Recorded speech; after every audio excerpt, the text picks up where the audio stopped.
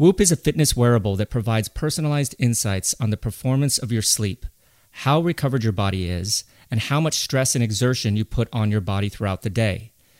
Each day when you get up, Whoop gives you a recovery score based on your sleep, resting heart rate, and heart rate variability that can be used as an indicator for how to approach your day.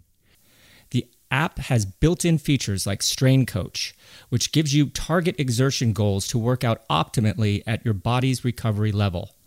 Whoop automatically detects and categorizes your activity so there's no need to start and stop your workout. You can analyze your heart rate throughout the entirety of your workout and also track your calories burned, max heart rate, and average heart rate. It's the perfect way to train. The app also has a built-in sleep coach, which lets you know how much sleep you should be getting based on your expected activity level for the following day. So you can wake up and be recovered based on your performance goals.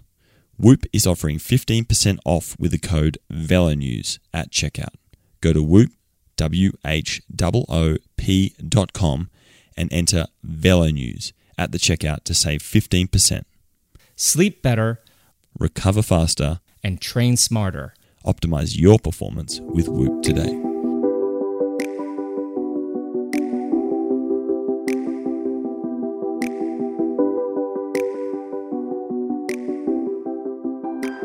This week on Put Your Socks On, we speak with basketball legend and avid cyclist Reggie Miller about the game, the bike, and how we all should be listening and using our voices to make the change we want to see, not only in sport, but in our global community.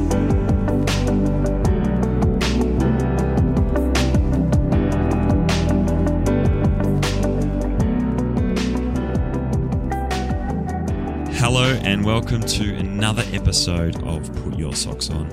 My name is Angus Morton, and as I am every week, I am joined by Bobby Julich. How you doing, Bobby? I'm doing well, but I'll admit I had a little bit of a crazy week with my oldest daughter, Olivia, graduating from high school, and I put graduating in air quotes. It was actually pretty interesting how they did conduct the ceremony, respecting the social distancing stuff. I'm so bummed for the class of 2020. They missed out on the last 2.5 months of their high school career, and just a real bummer for them not to have those experiences like prom and whatnot. I don't know about you, but my best friends to this day are from high school. I graduated with these guys, and we still get together every year since we graduated in 1990. We still get together, and we'll continue to do that as long as we possibly can, that's for sure. I mean, yeah, wives and friends have made it a little bit more difficult over the years, but we'll find a way. That being said, Gus, it has been brought to my attention by my big sister, Robin, that in past episodes, when you ask me how I'm doing, I never ask you how you're doing. I mean, so I mean, what are big sisters for, right? I mean, they only tell you what you're doing wrong instead of what you're doing right. But Gus, how are you, mate? Mate, I'm doing really well. It's funny you should say, you're saying you've got a strong, relationship with the guys that you graduated with. I was homeschooled for the last few years. So to be honest, I don't know what all the fuss is about. I never got a graduation either, so it means nothing to me. But I can empathize. What I should say, though, was I'm doing well. On the weekend, I headed out to Western Colorado and the Utah desert to shoot and hang out with my brother, who was attempting to set an FKT on the Kokopelli Trail, which he ended up doing, and we'll get to that in a minute. But it was really nice to get out and witness someone really lay it on the line. Haven't seen that for a while, and so it was great to be a part of that. And man, in that setting, I don't know if you probably have been out, Fruta and Loma, beyond out towards Moab. It's unbelievable out there. Like, you can have the Tour de France any day. I am down with the FKT attempts and the routes that they seem to be, the routes that are available to have those on. So yeah, they got me hooked. Yeah, that's a beautiful part of the world. That high desert right on the Colorado-Utah border, kind of like where I started riding bikes. And I just always enjoyed that. And we enjoyed that same sort of landscape when we were down in Tucson together. Yeah. I don't know. There's a spiritual part of me that does love that high desert feel. And I can't imagine what your brother did. I don't think I'd want to go out and ride those roads. I wouldn't want to ride them for 8 or 9 hours or however long it took him to do that. Yeah, it was rough in the car. So on the mountain bike, it would have been rude. But there is also, I just want to add about the FKT, or fastest known time attempts. It was great. It was like my dad was there. We had to share a bed in this like $40 a night hotel. My bro, his wife. He was like, just got food from the gas station. Was eating his oats out of like a hotel kind of little stainless steel pot that was in the hotel room. We got up at 1:45 in the morning, on the trail at 2:30.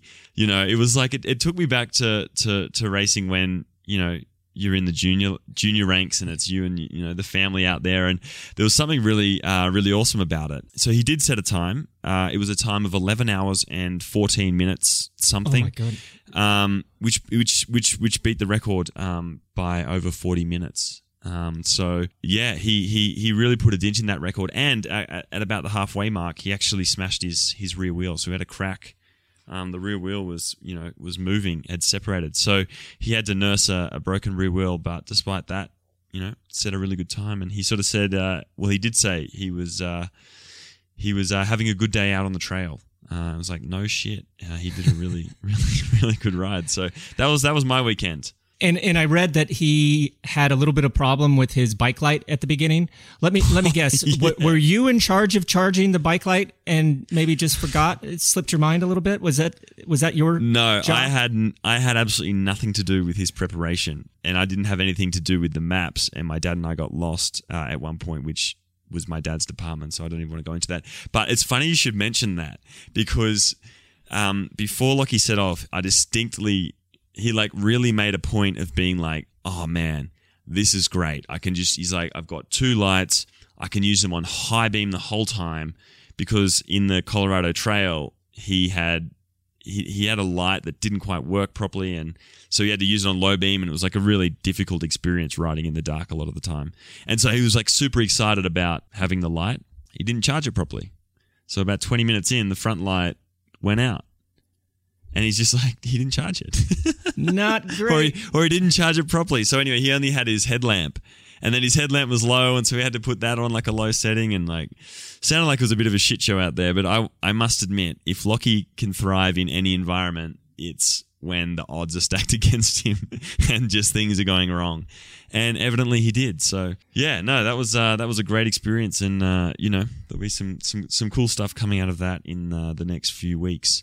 They also had the Dirty Canceled set up by Lawrence Tendam, the Dirty Kansas substitute, where these riders all around the world, adhering to all social distancing and lockdown rules, were to undertake a 320K route from their home region in honor of the postponed event. We saw Levi Leipheimer, Wout van Aert, Peter Stetina, among others. I think there was 600 or so others taking part. It just goes to show you what that event means to people, and not having that, everyone misses it. I think that was a great gesture, and Lawrence Tendam, you're a legend for setting that up. Yeah, absolutely. I'm loving the DIY attempts, as I've said, each week as we see more and more of them. Emmanuel Bockman went out and absolutely smoked the Everesting record in his home country before being DQ'd on a technicality. You're supposed to repeat the same climb, and I believe he climbed up and then over and then repeated the backside of the climb. So, I hope he has another crack. It feels like Everesting is kind of filling that void that the hour record created a few years ago, that hype when everyone was just having a crack at it. And then Victor Campenerz went out and set a staggering 55 kilometers an hour, and everyone's like, yeah, not going to bother with that for a few years. So it's kind of got me wondering who's going to set the unobtainable record in the Everesting realm, and hopefully we'll see that before racing resumes. Yeah, I had a mate that did the Everesting Challenge on Zwift. So he went up and down Alpe de Zwift 8.5 times. And he had a goal set of 10 hours, and he smashed it. He did it in, I think, 9:22 or something like that. And I was able to go in there in the view mode and actually follow him and send him messages. And it was neat. I mean, I like this Everesting idea. I just don't see myself doing that personally. Oh, absolutely not. For me, it's like watching a horror film as opposed to like being in the horror film. It's like and everything on Zwift is like a nightmare within a nightmare for me. It's like some Inception right there. And talking about another Everstein record being broken, just hot off the press, Lauren, and I'm going to mess this up, Crienzo.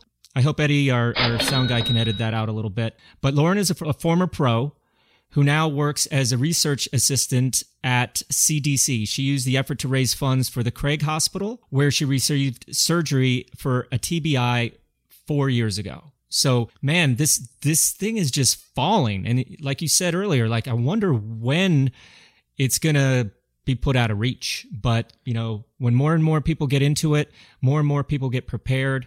And, you know, going back to poor Emmanuel Bochman, everybody that's considering doing an Everstein, especially an outside Everstein, needs to read all the rules and be totally prepared. Because could you imagine spending 10 hours on a bike, 9 hours on a bike, and then not have it be registered as an official Everstein segment? Man, that would be tough. Absolutely. Yeah, that would be tough. And Lauren broke that time by about 4 minutes. So the first woman to go under 10 hours, which is exceptional. We were talking about that last week. Yeah, we were too. Exactly right. Yeah. Remember, Katie like Hall. somebody's got to go under 10. Now somebody's got to go under 950. There you go. The difference a week makes. The difference a week makes. And that rings very true on a number of fronts this week. And today we sat down with our guest who made his name on the hallowed courts of the NBA. Reggie Miller's name transcends sport. And as a fan or not, if you've ever taken a minute to watch him on the basketball court, you'll know you're witnessing a one-of-a-kind genius at work. For me, as someone who hasn't grown up with professional basketball nor followed it, you know, particularly closely in adulthood, I've become increasingly enthralled with the sport and even more so with its characters during the lockdown period. I think I speak for a lot of people when it comes to that, and you know, the Last Dance documentary, a game that can turn in split seconds, and you know, obviously Reggie can attest to that better than most. There are some very strange similarities, as well as really vast differences to the sport of professional cycling, and that's what I was most excited to sit down with Reggie and ask him about. And, you know, that as well as what he sort of sees the role of sport in today's society and how he thinks, you know, sport can kind of lead the way and set an example for the rest of the world. Yeah, after we spoke with TJ Van Garderen last week and he gave us the lead out of the century, I am so stoked to have NBA legend Reggie Miller on the show today. I have to admit, I'm kind of fanboying here a little bit. I got a little underarm sweat going. You know, I was terrible at basketball, but I grew up watching and loving 90s basketball, and Reggie was a huge part of that amazing decade. It just seemed like guys were tougher back then, and they were more loyal to their teams, and they fought, and there was none of these ticky-tack fouls that decide games like it seems like there is now. But, you know, growing up in Colorado, the Denver Nuggets weren't very good at all. But for some reason, the Chicago Bulls games, all of them were shown live on TNT. So obviously I became a fan of them. I became a fan of Michael Jordan. But through the Bulls' amazing runs for those titles, there was always those players that stood out. And Reggie Miller was definitely one of them. I just liked his style. But I admit that trash-talking style where, man, you say the wrong thing and he's going to embarrass you was part of the reason why I stopped playing basketball with my friends, because there was, like I said, I wasn't very good at it. And there was a couple of those guys that could just absolutely embarrass you. It must have been hard for him personally, playing for the Indiana Pacers for 18 years with Michael Jordan and the Bulls being about 2-3 hour drive from them. And watching them win so many titles. Like, it's kind of like the grass is greener on that side of the fence. I wonder if there was ever that, hey, you know, I want to win a title, maybe I can go there. But obviously he and Michael were opposite ends of a magnet, to say the least. But his run-ins with Jordan, John Stark, even Spike Lee defined his career and a generation. He was a true baller. and loved having the ball in his hands during crunch time when the game was on the line. But all that aside, finding out that he was a very serious and passionate cyclist put him on a whole other level for me. And thanks again to TJ Van Garderen for setting this all up. How cool is this going to be having Reggie Miller on our show? Mate, this is very exciting. And, as I said before, as someone who's only recently become enthralled with the game, I had absolutely no idea that he was an avid cyclist, and a really good one, by the way. And I was a fan, I was a fan. And then when TJ mentioned that, I was kind of like, oh, dots connect. So yeah, this is a fantastic and wide-ranging interview, and yeah, we really hope everyone enjoys. Here's Miller for three. Reggie Miller getting the room. Miller putting the move on Starks. Reggie Miller, beautiful shot on a fadeaway jumper. Miller for three, and he got it. Reggie Miller with a clutch tray, and it's 105-102. And a steal. Miller retreats to the three-point line and hits again. Miller has hit 12 of 13 in the game. One of the greatest clutch playoff performers of his generation has apparently done it again. Jordan is on Best. Harper's on Miller. McKee gets it in the middle for the win. With too much adrenaline flowing through your body, that's what you say, I love this game. That's what it's really all about right there. Such an honor to have living legend Reggie Miller on the show today. Welcome to Put Your Socks On, Reggie. How you guys doing? First of all, I'm honored to be on this. I've heard a lot about Put Your Socks On. So I'm nervous about some of the questions that are going to be coming this way, but let's have some fun. Our show is very much tethered to the world of cycling, Sure. But I'm just a huge sports fan, period. And after TJ Van Garderen gave us such a great lead out last week in connecting with you, we just had to have you on the show. Thank you. So thank you so much for taking time to speak with us, knuckleheads. But are you cool with doing like half basketball and half cycling? Because, man, we can do all cycling. I talk enough basketball for my day job. We can do all cycling.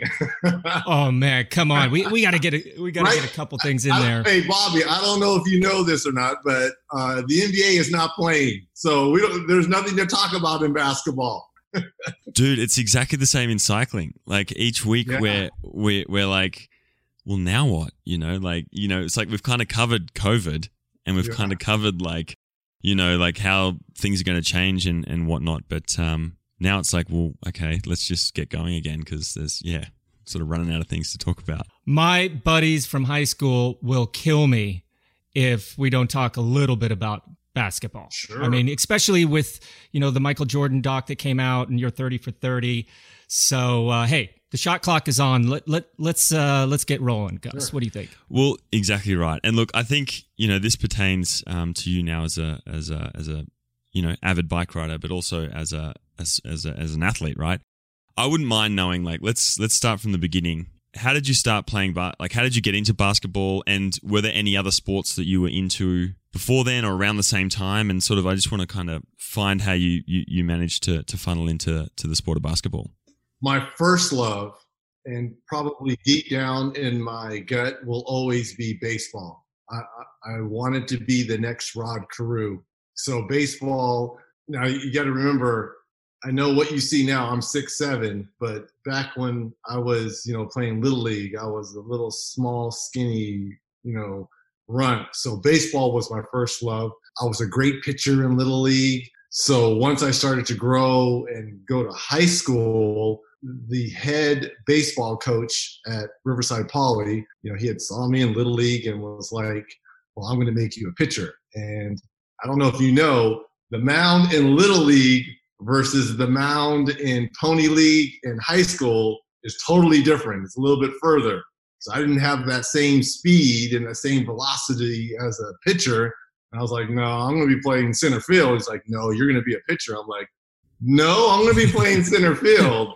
So he almost kind of helped my decision along to play basketball, because I had played, obviously, was my sister and my 2 older brothers, but baseball was my passion.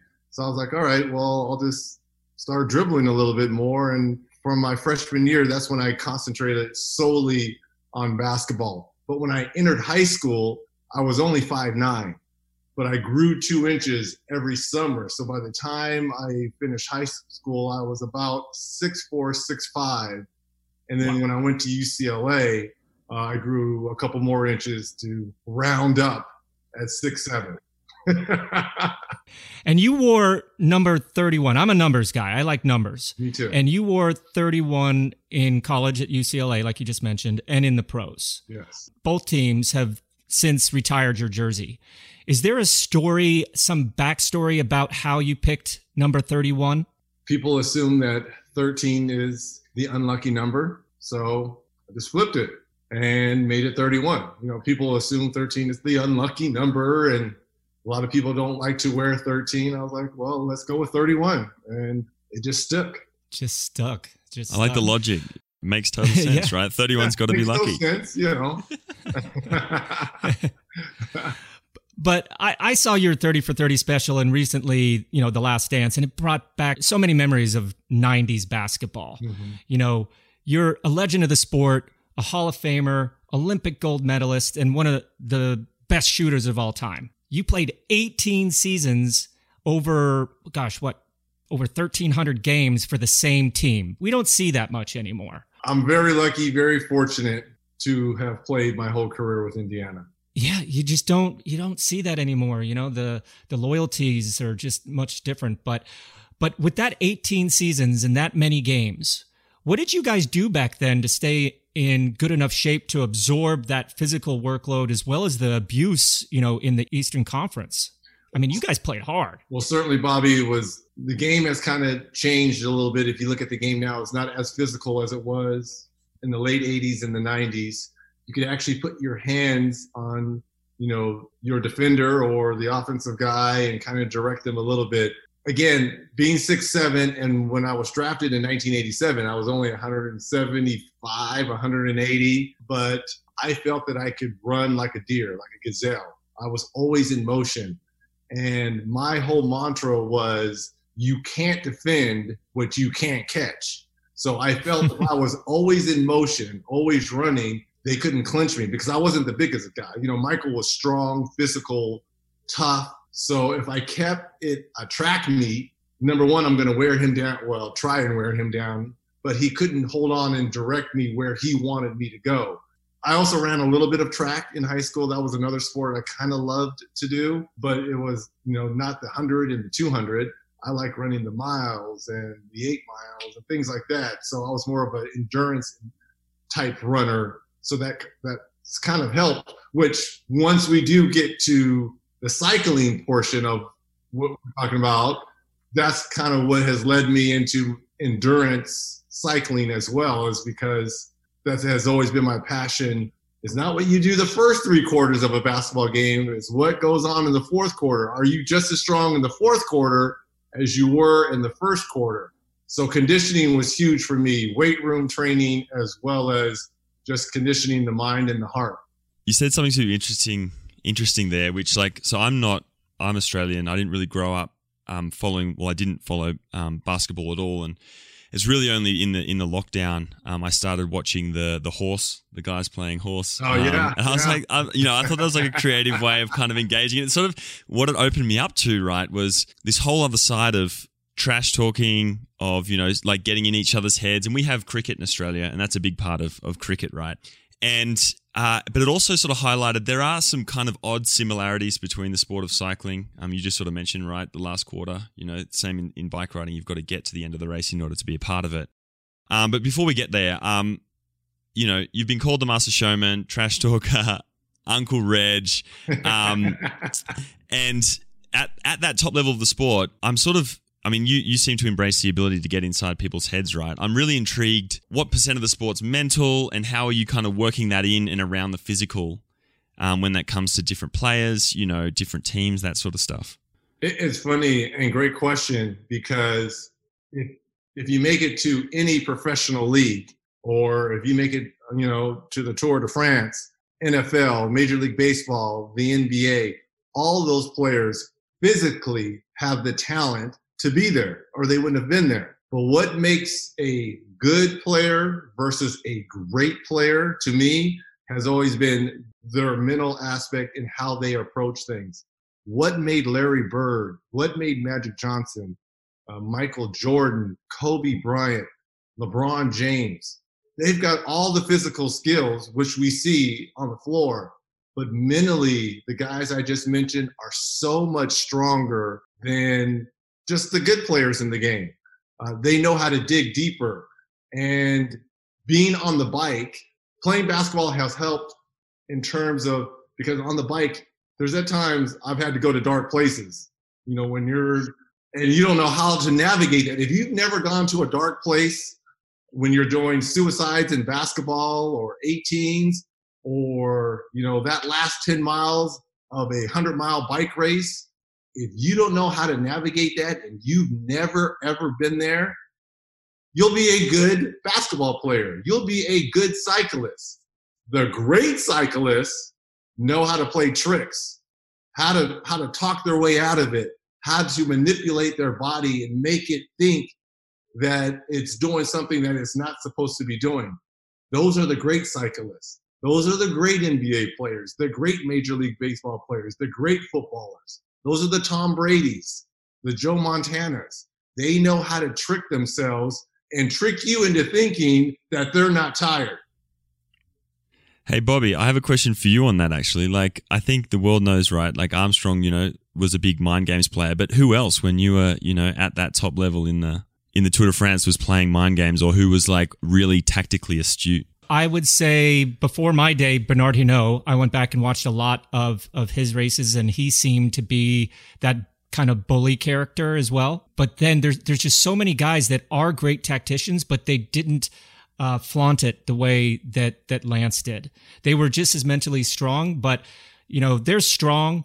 And I think you'll agree, Reggie, there's strong guys and then there's the strongest. Yeah. And, I just happened to encounter a guy named Lance Armstrong. You just happen to encounter a guy like Michael Jordan. Mm-hmm. And it's just a totally different level. You can't explain it. They're just these anomalies of nature. But it's funny you say that, because being part of The Last Dance and watching the Lance doc and listening to Lance and how he talked to you guys, his teammates, and to the opponents, and listening to MJ, and now hearing, how, Scottie Pippen's a little upset at him, Will Perdue and Horace Grant, and then how he, trash talked basically all his competitor, Gary Payton, Dan Marley. It's very much the same thing, but that is what makes them great. And I was telling Dan Patrick when I was on his show, MJ should never have to apologize, because that's part of his deal. Lance should never have to apologize for wanting to be great and wanting other people to be great, right? That's part of their DNA, and that's what has made them great. And that's what I think. I drew the same similarity, right? Like watching those two series back to back, and then you realize, like, I mean, there might be conflict afterwards, or these people kind of rethinking, but like at that time, if you want to be the best, like right, you've got to be uncompromising, which is a fascinating insight. Exactly. You got to be all in and win at all costs. How many times did we hear Michael Jordan say that? I was going to win at all costs. And you kind of hear Lance saying the same thing, win at all costs. Now, there was lines crossed by Lance, we all know, but his mentality was, I want the top spot. I want the top podium, right? I mean, that's just how it is. Yeah. I mean, did you watch the Lance doc by any chance? I watched part 1. Don't give away part 2. Yeah, because I have it on my recorder, so I'm going to watch it tonight, Bobby, so don't give away anything. So I did watch part 1. But man, Reggie, I mean, it's just so awesome that you're on our show right after The Last Dance and right after the Lance doc, because I really drew some parallels between you and I. Obviously, I had to grow up from a very young age with the GOAT of cycling. Yeah. And you had to deal with the GOAT of basketball that lived 2.5 hours from you. Yeah. And I saw this guy at every single race. But I don't think it was easy on either of us. But would you have wanted it any other way? No. Would you have wanted? But Bobby, didn't it make you go back to the lab and work harder though? It was frustrating in the middle of it because MJ and I, we were in the same division, Chicago, Indiana, Central Division, the same conference, the Eastern Conference. So we butted heads a lot, as you saw in the doc, the fighting, the trash talking. It was on full display. The respect was there, but when you're going against, and in the time, you don't want, look, when you were racing Lance, you weren't calling him the GOAT while you were racing him. While I was playing MJ, I'm not calling him the GOAT. I want to beat the hell out of him, right? I want what he had. Now, when 15, 20 years later and I'm on this side and I get a chance, of course you look back at the history. I mean, it's like going against Babe Ruth. When people say you went against the greatest player of all time, I mean, what are you going to do? I mean, I had a very sliver of success against him. Very small. I will live with that. He's got the 6 rings. I have 0, but it was the battles that I will always remember going against him. And I know, look, as long as he respected me at the end of the day, which I hope, knock on wood, you would assume he did. And just like you would assume that Lance respected you at the end of the day. You would hope that. Yeah, definitely. But, both you and I were kind of, how do you put it, reluctantly involved in those documentaries, right? I didn't want to do it. I didn't want to do it at first. I was like, I'm not going to, because it was painful for me personally to do that doc because,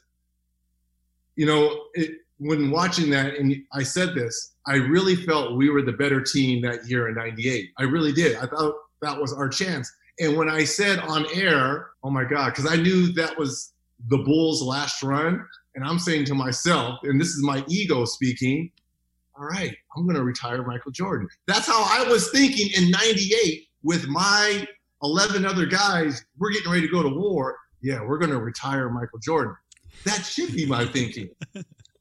Exactly. And you said something interesting then about how, like, now on this side of your career, looking back, you were, part of like what was a really historical period in the game. I do, and then you also said something really interesting about being all in.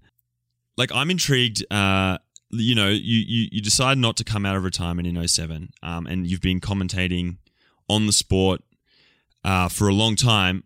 I want to know, like, is there still a competitive itch, in basketball, in bike riding? Do you sometimes still just want to get out there or get amongst it? I only get the itch for basketball come playoff time. During the regular season, when you play in one city and you're off to the next, the travel, the wear and tear, no. Come April 15th, if it was a regular calendar year, because that's tax time, that's when the playoffs are getting ready to start. That's the only time I get the itch because that's when the intensity is the highest, the best competition. So the playoffs, it's the best of 7 series. And you're going against a team and they're going to take away your first 3 or 4 best moves. They're going to take away what you do best. How can you create and be better? That's what I miss, is the playoffs and that 2-month journey, hopefully, that gets you to the beginning of June in the NBA Finals. But I still shoot. I shoot with my son, who's getting ready to turn 7, just to have fun. But I don't miss the grind of the regular season and the travel and the buses. I miss the camaraderie of the guys. You always miss that. You miss that team atmosphere. But the grind, I don't miss at all. Well, hey, listen, we know we're on a shot clock here and the buzzer sounded and it's halftime. So let's switch gears. You like what I did there? Switch gears? I like it. And talk about something that we know a little bit more about, because I have a list of questions, but man, what you were just saying there was so much better than the questions I had. So let's talk about cycling. I'm curious how did you get introduced to cycling and what captivated you about it? I mean, you're a 6'7" ex-NBA player. How do you even find a bike that fits you? It's been a journey, trust me, and I'm still on that journey. Maybe questions will be answered on this show. In 2000, I was getting ready to move. I was going through a divorce, sold my house in Hollywood Hills, and I wanted a fresh start. So I told my business manager to go find me a spot in Malibu. I'd never been to Malibu, even though I'm from the LA area. I didn't frequent Malibu, but I heard a lot about it, that it was beautiful, nice. So I just needed to change. She found a place, great. I was still playing at the time. So that summer, as I was coming to go to the house for the very first time, I stopped at a restaurant in Malibu to eat. Tim Comerfield, who is the bassist guitarist for the group Rage Against the Machine, was at the restaurant. And he came up to me, and he's a big, sports fan, and introduced himself. Welcome to Malibu. Me and a couple buddies, we're going to be going mountain biking later. You should join us.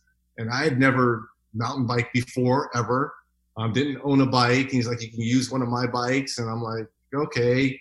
Well, the other two guys, it turned out to be Don Wildman, who was the owner at the time of the 24-hour fitness gyms, and Laird Hamilton, the big wave surfer. And those three guys took me out on my first mountain bike ride in beautiful Malibu. And I'm telling you, they destroyed me. They killed me. And I was still in basketball NBA shape. And I wasn't clipped in, though. It was a heavy, giant bike. And Tim is about 6'3", 6'4", so I was riding his bike. But I fell in love with the trails and getting lost in the middle of nowhere. That got me hooked, even though I was still playing. I didn't really get the itch, to where I am at today until I retired, because I was still playing. I still had responsibilities. So that's how I was introduced to biking in particular, because I consider myself a mountain biker. I just ride a lot of road to get better. That's the only way you get better in mountain biking. You've got to get on the road. You've got to go on longer rides. And you've got to do intervals. You got to do all that on the road. But I'm a mountain biker per se. So that's how I fell in love with biking. And what was the time frame of that again? You said you were still playing. In 2000, wow. When I was introduced to biking, because I had a bike growing up, but sure. We all had Schwinn's growing up, but it was, I just rode my bike, around the neighborhood. But being on a trail and actually doing something, that was my first ride ever in 2001. And then fast forward, when I retired in 05, 06 and started working for Turner, I was like, well, I need to stay in shape to look good in my suits. I don't want to run. I don't want to play anymore. So that's when I started to mountain bike more. And so my first bike was a Giant mountain bike, 26 wheels. It was too small for me. The bike shop knew that. I ended up getting a custom bike from Moots. They built a bike up. They're from Colorado, Steamboat. I believe. Yeah, Steamboat, Colorado. So I had that mountain bike for about 6 years, and it served me great. And I've made so many relationships through social media on Instagram. And a guy suggested that I go towards the Santa Cruz line because they build bigger bikes. And so my first, I call official real mountain bike was a Santa Cruz Tallboy XXL. And that's the bike I started to race in, even though it was a trail bike. It wasn't an XC bike, but I didn't know the difference. I was just out there grinding away. But it's funny, Gus, because you talked about the emotion in basketball and all that.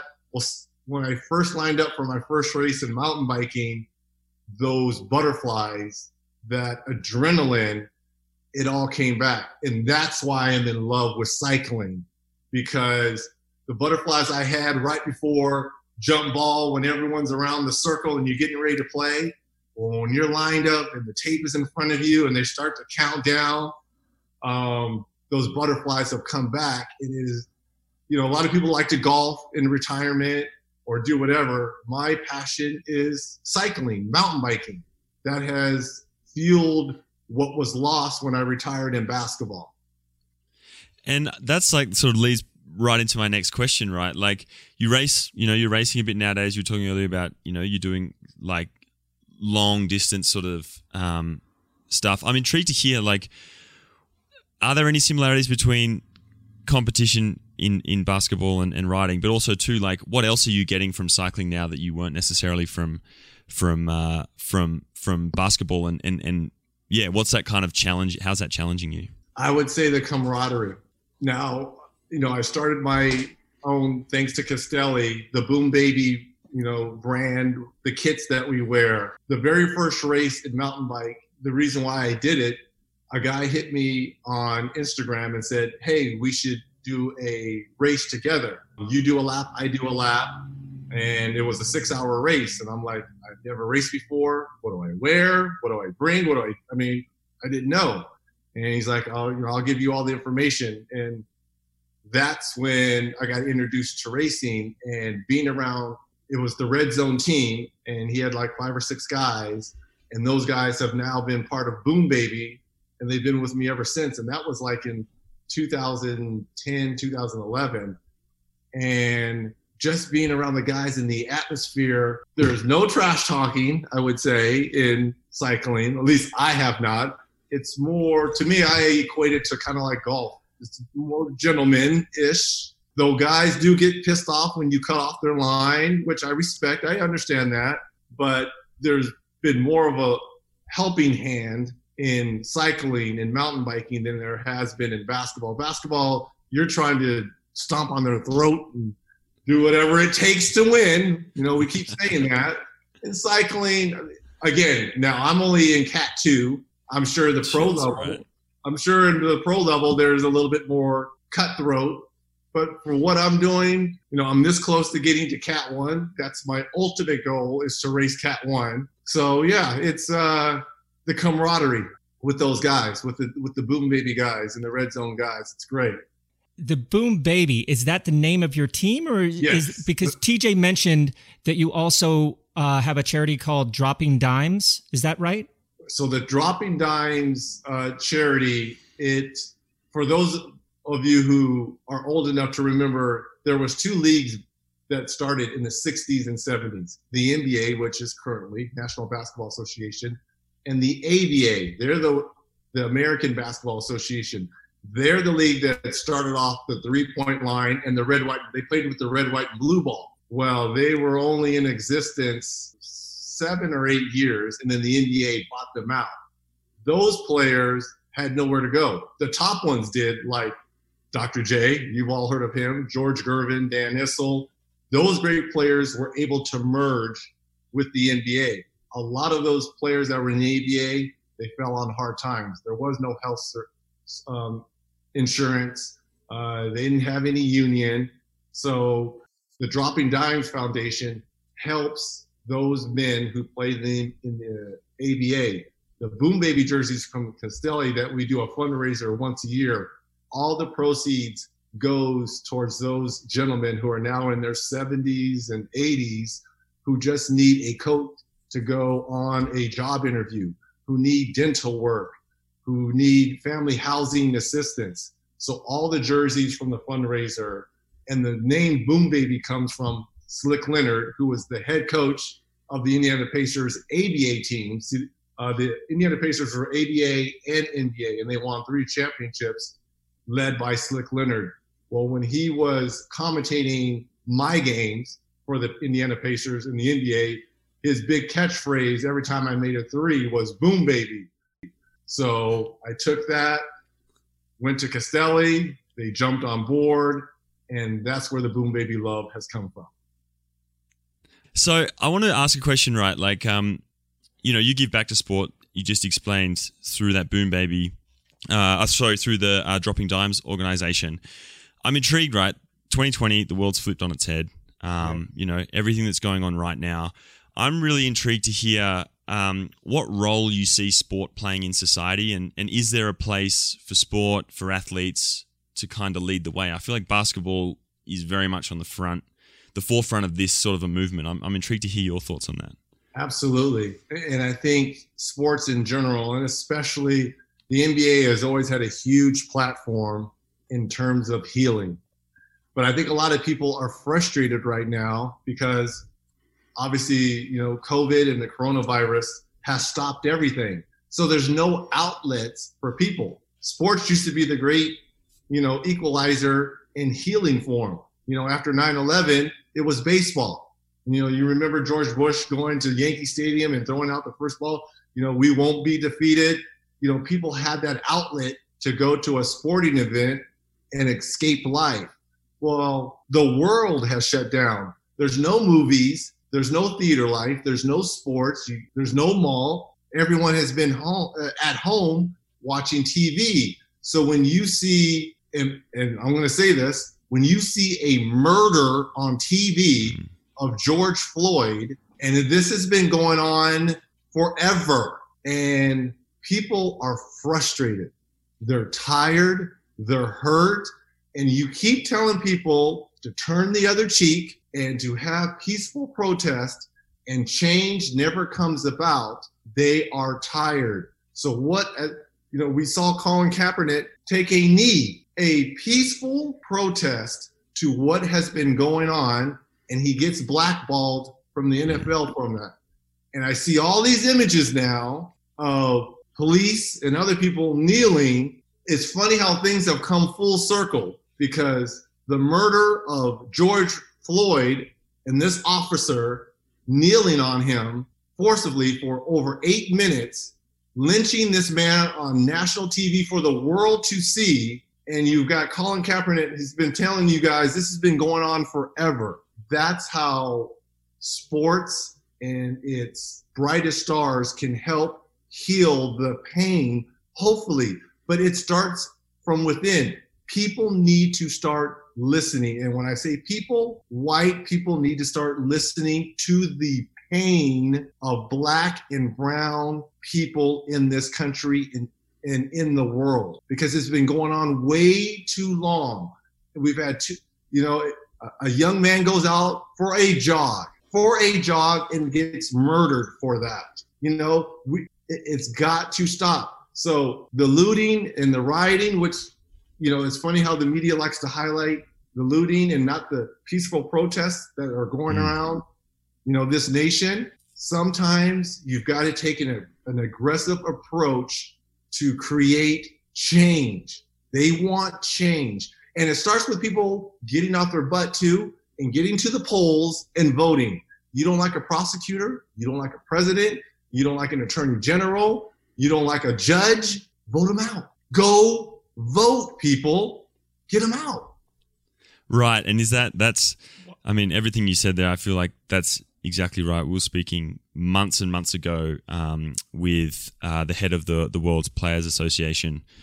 And I asked him essentially about what's the change, what sort of change can athletes make? And he made a point of Colin Kaepernick and how what he was doing was groundbreaking, but that change wasn't happening. Right. And it was, and I guess, you summed it up really well there, right? It's come full circle, and now it's led to this shift. With this shift happening, what do you see? Do you see a change happening, and how do you see, I guess, athletes in that now leading? After everything dies down, how can athletes stand up, and how can then people that ride bikes, that do this stuff for fun, how can they kind of enact on that change and follow with positive, I guess, action? The more times you hear the voices of a LeBron James, you heard Michael Jordan's comments come out and saying this is unacceptable. The more of our, Black and brown leaders in the sports community say enough is enough, hopefully enough people, and, again, the owners of these teams have to start listening. You're making a lot of money off of these athletes. They've got to start listening. You've got to listen to not only your fan base, but you got to listen to the people that are putting money in your pocket. So whether it's group rides, charity rides, again, people got to get up and vote and you've got to let your voices be heard.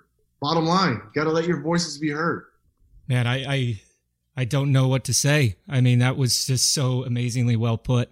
And, we didn't really think we were going to go in that direction with this podcast, but I'm honored to have you on here and say the things that you just said, because things do have to change. And what you said encapsulates that whole thing for me. So I'm going to shut up now, because there's just no words that I could even come close to saying that are close to what you just shared with us.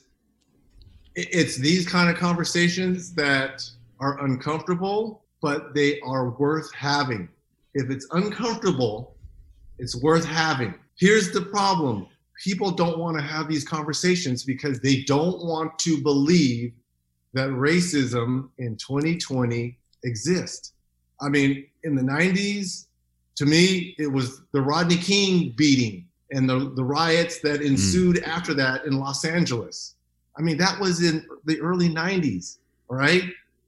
There was, I'm sure, slavery. This goes back 400 years. I mean, I don't want to go on a history lesson here because this is a basketball and cycling show, but as long as people are willing to have a conversation and admit that racism is alive and well in America, and what can we do, Black and brown people and white people, how can we help one another get past this?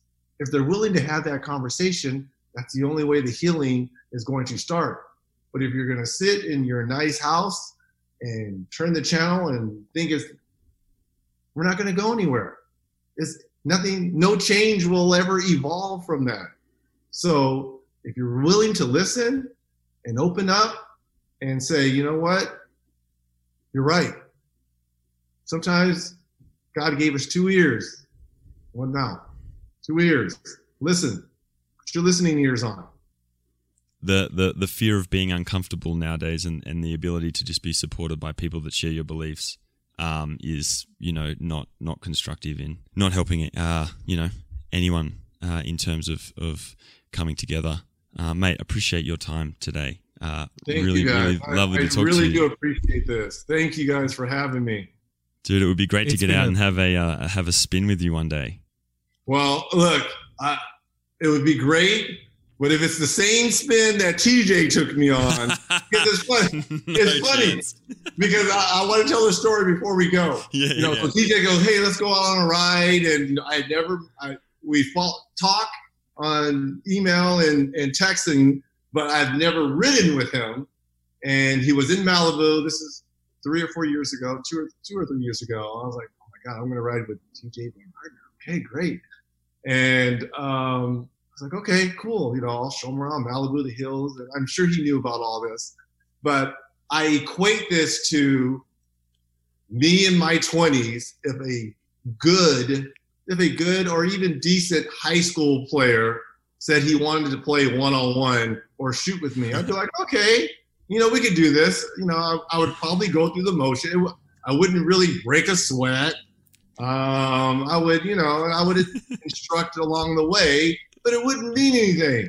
So I show up and I'm riding with him, and he's always a half a millimeter behind me the whole way, right? And I'm huffing and puffing going up these hills, and he's just talking away. And I'm like, how is he talking and climbing and staying with me? And I'm about ready to die here. That's the difference between a pro and the great versus an amateur and just good. So I will gladly ride with you guys, but you got to handicap me a little bit.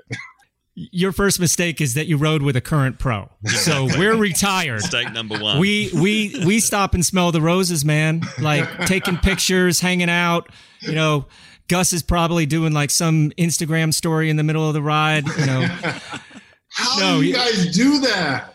I do not see how these guys can do this when riding. I ride with George Hincapie quite a bit, and he takes his phone out and does work when we're riding.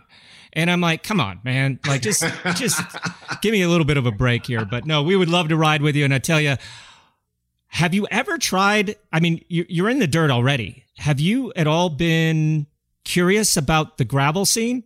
People are trying to push me towards that way because they say the more disciplines you can go through, it'll eventually make you a better mountain biker. So they saying, if you can do gravel rides and gravel races, but I'm a little intimidated by that because I've watched them, and when those guys go into those sand pit, I don't know if I can do that. I mean, they're like in quicksand and they're still getting ready to get. I don't know if I can do that. And watching Matthew Vanderpool, am I saying it right? Matthew Vanderpool. Oh, nice. I mean, I know I'm impressed. Oh no! Look, I'm all in on cycling. So when I watched Matthew, because obviously him and Nino, when they go head to head in mountain biking, that's what I want, because Matthew's the future, but Nino's the old guard. So just like Julian was the old guard when a young Nino was coming up. So it's, circle of life. It's, it all changes. So when I saw Matthew, and he's the 20-time, cyclocross winner, and I'm watching him, I'm like, I can't do that. So I can't do that. But I know it would make me a better mountain biker. So Bobby, I may do a race, a small race, Yeah. Not even a race. We did some really cool gravel events that it's really more of a get together, like you said, that social ride and man, it was so much fun, because that's one thing I don't like, the competitive side of it anymore. But getting out there with people, enjoying that moment together. We did one down in on the Mexico Arizona border in Patagonia. Last November. It was one of the best experiences I've ever had. So we'll have to get together, Reggie. Man, thank you so much for your time. You've been amazing. Thank you, absolutely guys. Amazing. Yeah, man. This is awesome. Pleasure. I appreciate it. I appreciate the love. Thank you, guys. Continue. Please be safe during all this. And you guys are really doing great things and bringing light to a number of different, this is just not cycling, and it's just not basketball, but today we talked about life, everyday things that people are going through, and I applaud that. Thank you guys, number one, for listening. So thank you. Yeah, thanks, Reggie. amazing. Enjoy the rest of your day. Thank Bye-bye. you. Well, everyone, that's it. That's all we have time for this week. Hope you enjoyed this amazing episode, and thanks again to Reggie Miller for graciously sharing his time with us. You can find our older shows, as well as a ton of other fantastic cycling journalism, over at velonews.com. You can subscribe at Apple Podcasts, SoundCloud, Spotify, or whatever your favorite go-to podcasts may be. Just search for Put Your Socks On or Physo, Pyso. Please continue to show your support by subscribing to this program, and please spread the word by telling your friends about us.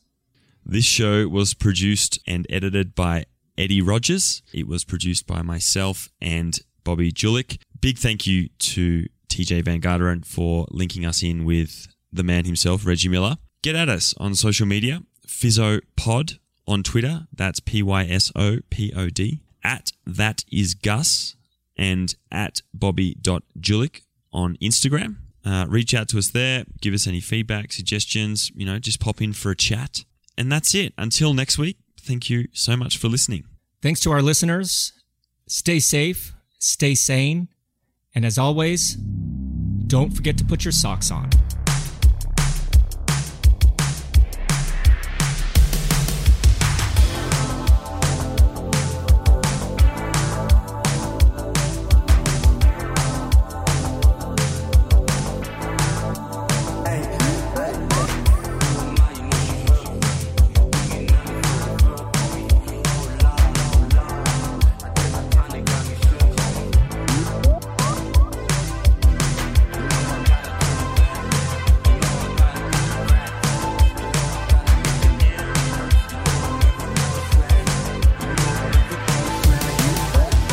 Whoop is a fitness wearable that provides personalized insights on the performance of your sleep, how recovered your body is, and how much stress and exertion you put on your body throughout the day. Each day when you get up, Whoop gives you a recovery score based on your sleep, resting heart rate, and heart rate variability that can be used as an indicator for how to approach your day. The app has built-in features like Strain Coach, which gives you target exertion goals to work out optimally at your body's recovery level. Whoop automatically detects and categorizes your activity, so there's no need to start and stop your workout. You can analyze your heart rate throughout the entirety of your workout and also track your calories burned, max heart rate, and average heart rate. It's the perfect way to train. The app also has a built-in sleep coach, which lets you know how much sleep you should be getting based on your expected activity level for the following day. So you can wake up and be recovered based on your performance goals. Whoop is offering 15% off with the code VELONEWS at checkout. Go to Whoop, WHOOP.com and enter VELONEWS at the checkout to save 15%. Sleep better, recover faster, and train smarter. Optimize your performance with Whoop today.